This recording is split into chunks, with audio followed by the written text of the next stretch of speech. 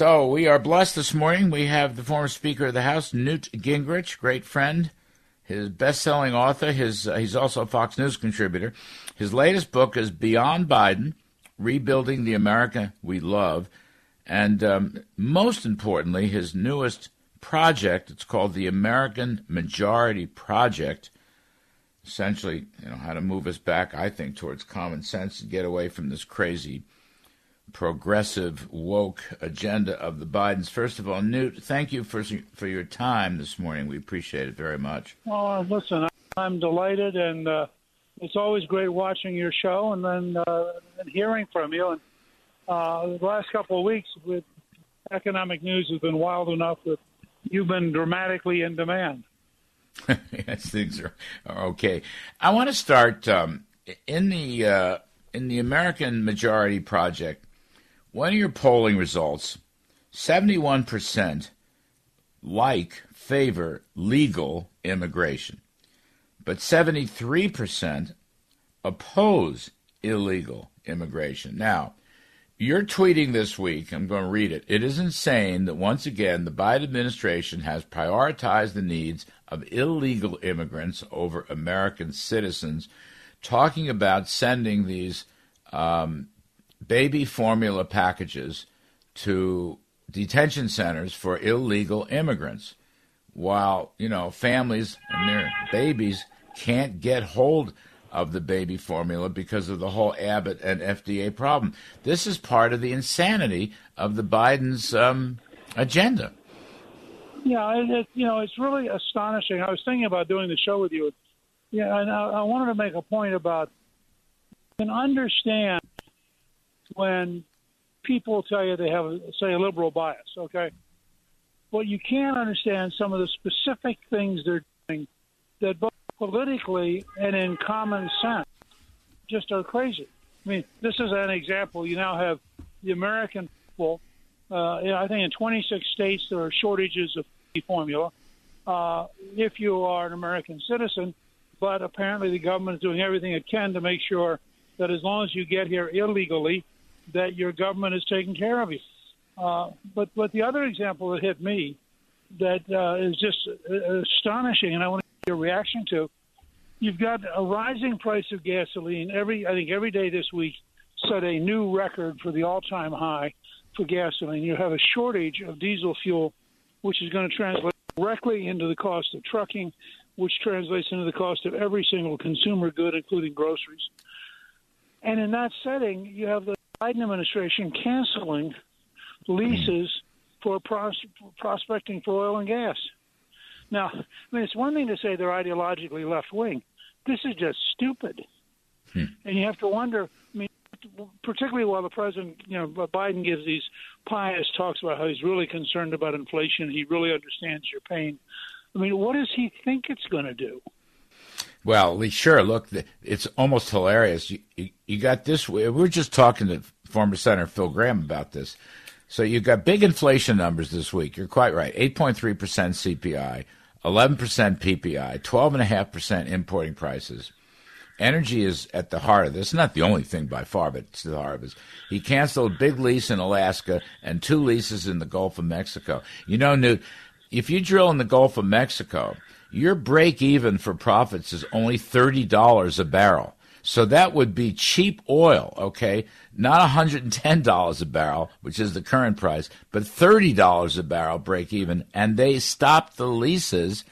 And, of course, the oil people know that even if they buy a lease, right, they're not going to get a permit because of these very stringent environmental regulations coming out of the White House. There's not going to be any permitting. So you're making the problem worse. Now, I guess this would qualify as your sort of common sense changes that are necessary, and that's what the American Majority Project is talking about. Is that right? Yeah, I mean, look, the American Majority Project starts out with discovery, which Ronald Reagan and Margaret Thatcher both personified, and which we followed in the Contract with America, and that is most Americans are relatively smart. Most Americans know that they want to see prices go endlessly. They can't afford it personally. And most Americans know that if you produce more gas and oil, the price will come down. I mean, you have to be a fairly crazed left-winger to believe that there's no relationship between supply and price. So the American Majority Project essentially aiming at defeating big government socialism. And I was reading some of it. Go ahead. I'm sorry. No, go ahead. No. Go ahead, please. And it's designed, now I want to emphasize this. This is not a Republican majority project. This is an American majority project because just as Reagan had an entire generation of Reagan Democrats, I believe it's possible to put together a genuine bipartisan majority that understands that big government socialism fails and that woke policies are just plain wrong. And you go back, you talk about Margaret Thatcher, who argued that you have to win the argument first. Win the argument first. Can you talk a little bit about that? Because I think that's crucial. Well, the thing that's astonishing about Thatcher is that she took on socialism as a moral issue. She had grown up in World War II. She was a deep fan of Churchill. She saw herself, I think, as a Churchillian figure, and she thought she was in a fight for the very survival of Great Britain. And so she went straight at socialism as an immoral act of theft, in which a group of politicians claim they have the right to take your money while they decide how to spend what you have earned. And she so decisively won that fight that no openly left-wing politician has been elected prime minister for 40 years. She always regarded Tony Blair converting the Labour Party with what he called New Labour, which Paul Johnson said Blair was in fact her adopted son, and she always regarded having convinced the Labour Party that her policies were right as the greatest single achievement of her career. But she simply pounded away at it.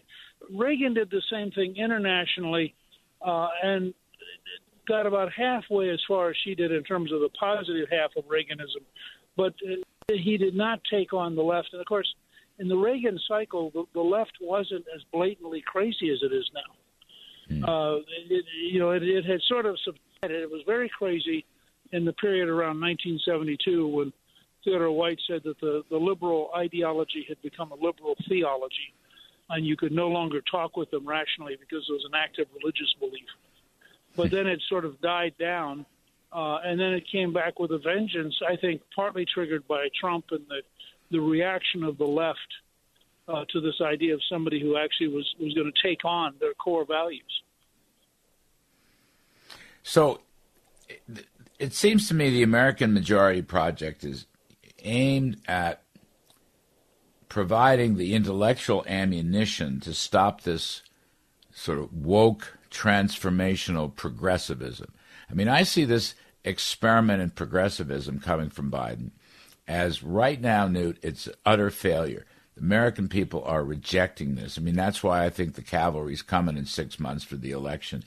But this is an important moment because the failure of this kind of woke progressivism, what you call big government socialism, we have to build on this. We can't just let it fail. There has to be an intellectual grounding for this so that we don't go back to it in the future. That's right. The danger for Republicans is twofold.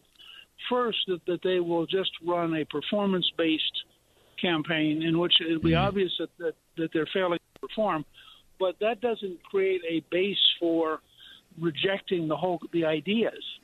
It just says, and then it lets the left say, well, if only we had better leadership, our ideas would have worked, which is wrong. It's the ideas that are wrong, and they're just compounded by the incompetence of people like Biden.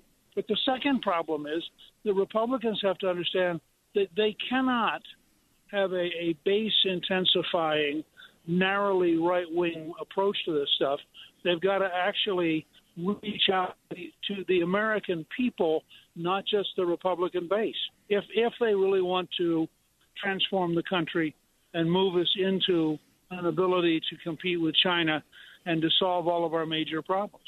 And so I worry as much about a Republican victory, which I think now is very, very likely, almost inevitable, but it being squandered by people who don't understand what's really at stake and don't understand what Thatcher and Reagan taught us, which is, you want to build a majority view where the majority understands what works and the majority insists on solutions that make their lives better.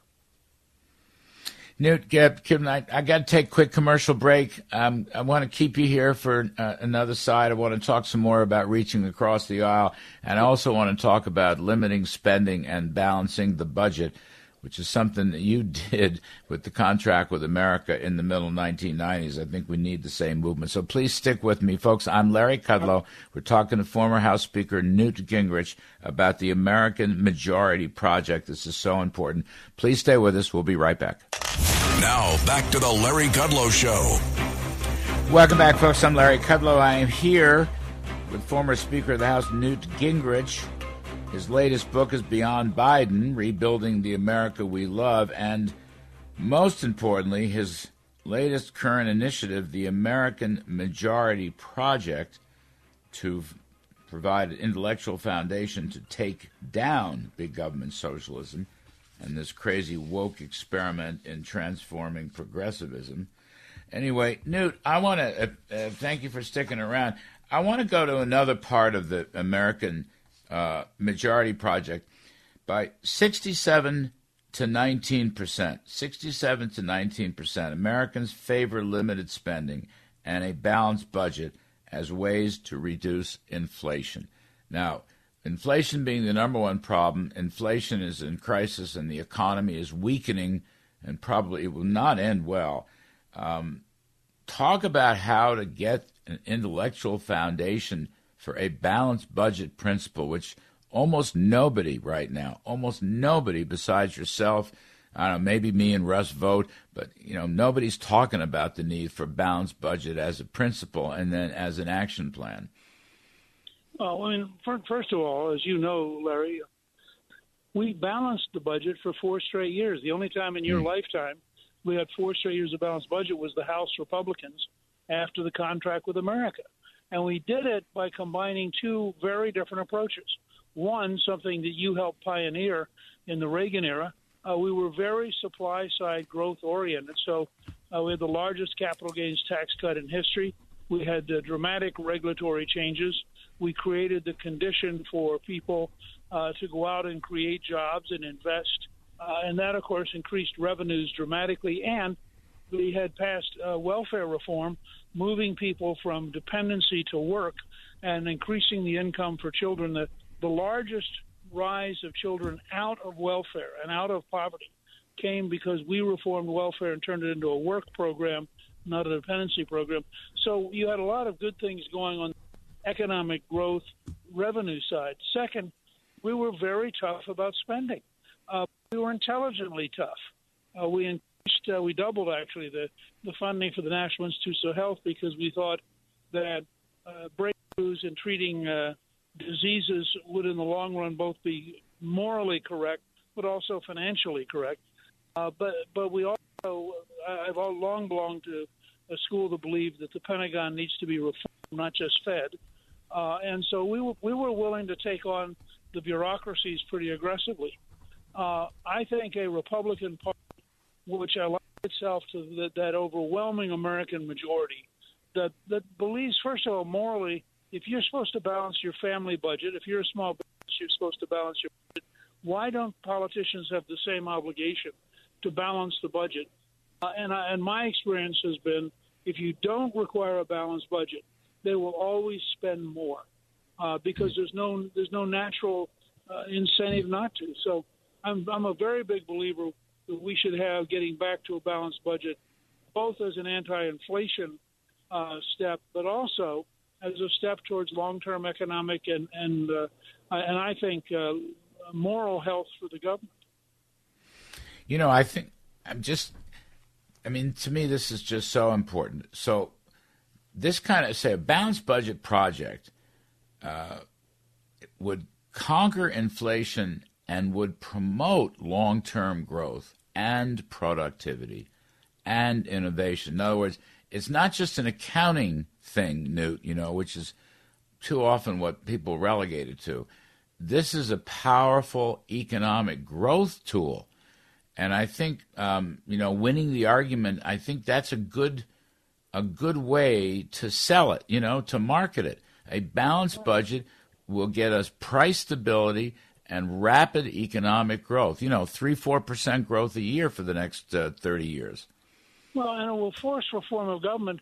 And the American people actually believe about half of all government spending is waste. So you have a pretty good baseline here to go back out. When you learn, for example, that in California alone, they lost $20 billion, not million, $20 billion in unemployment compensation to theft.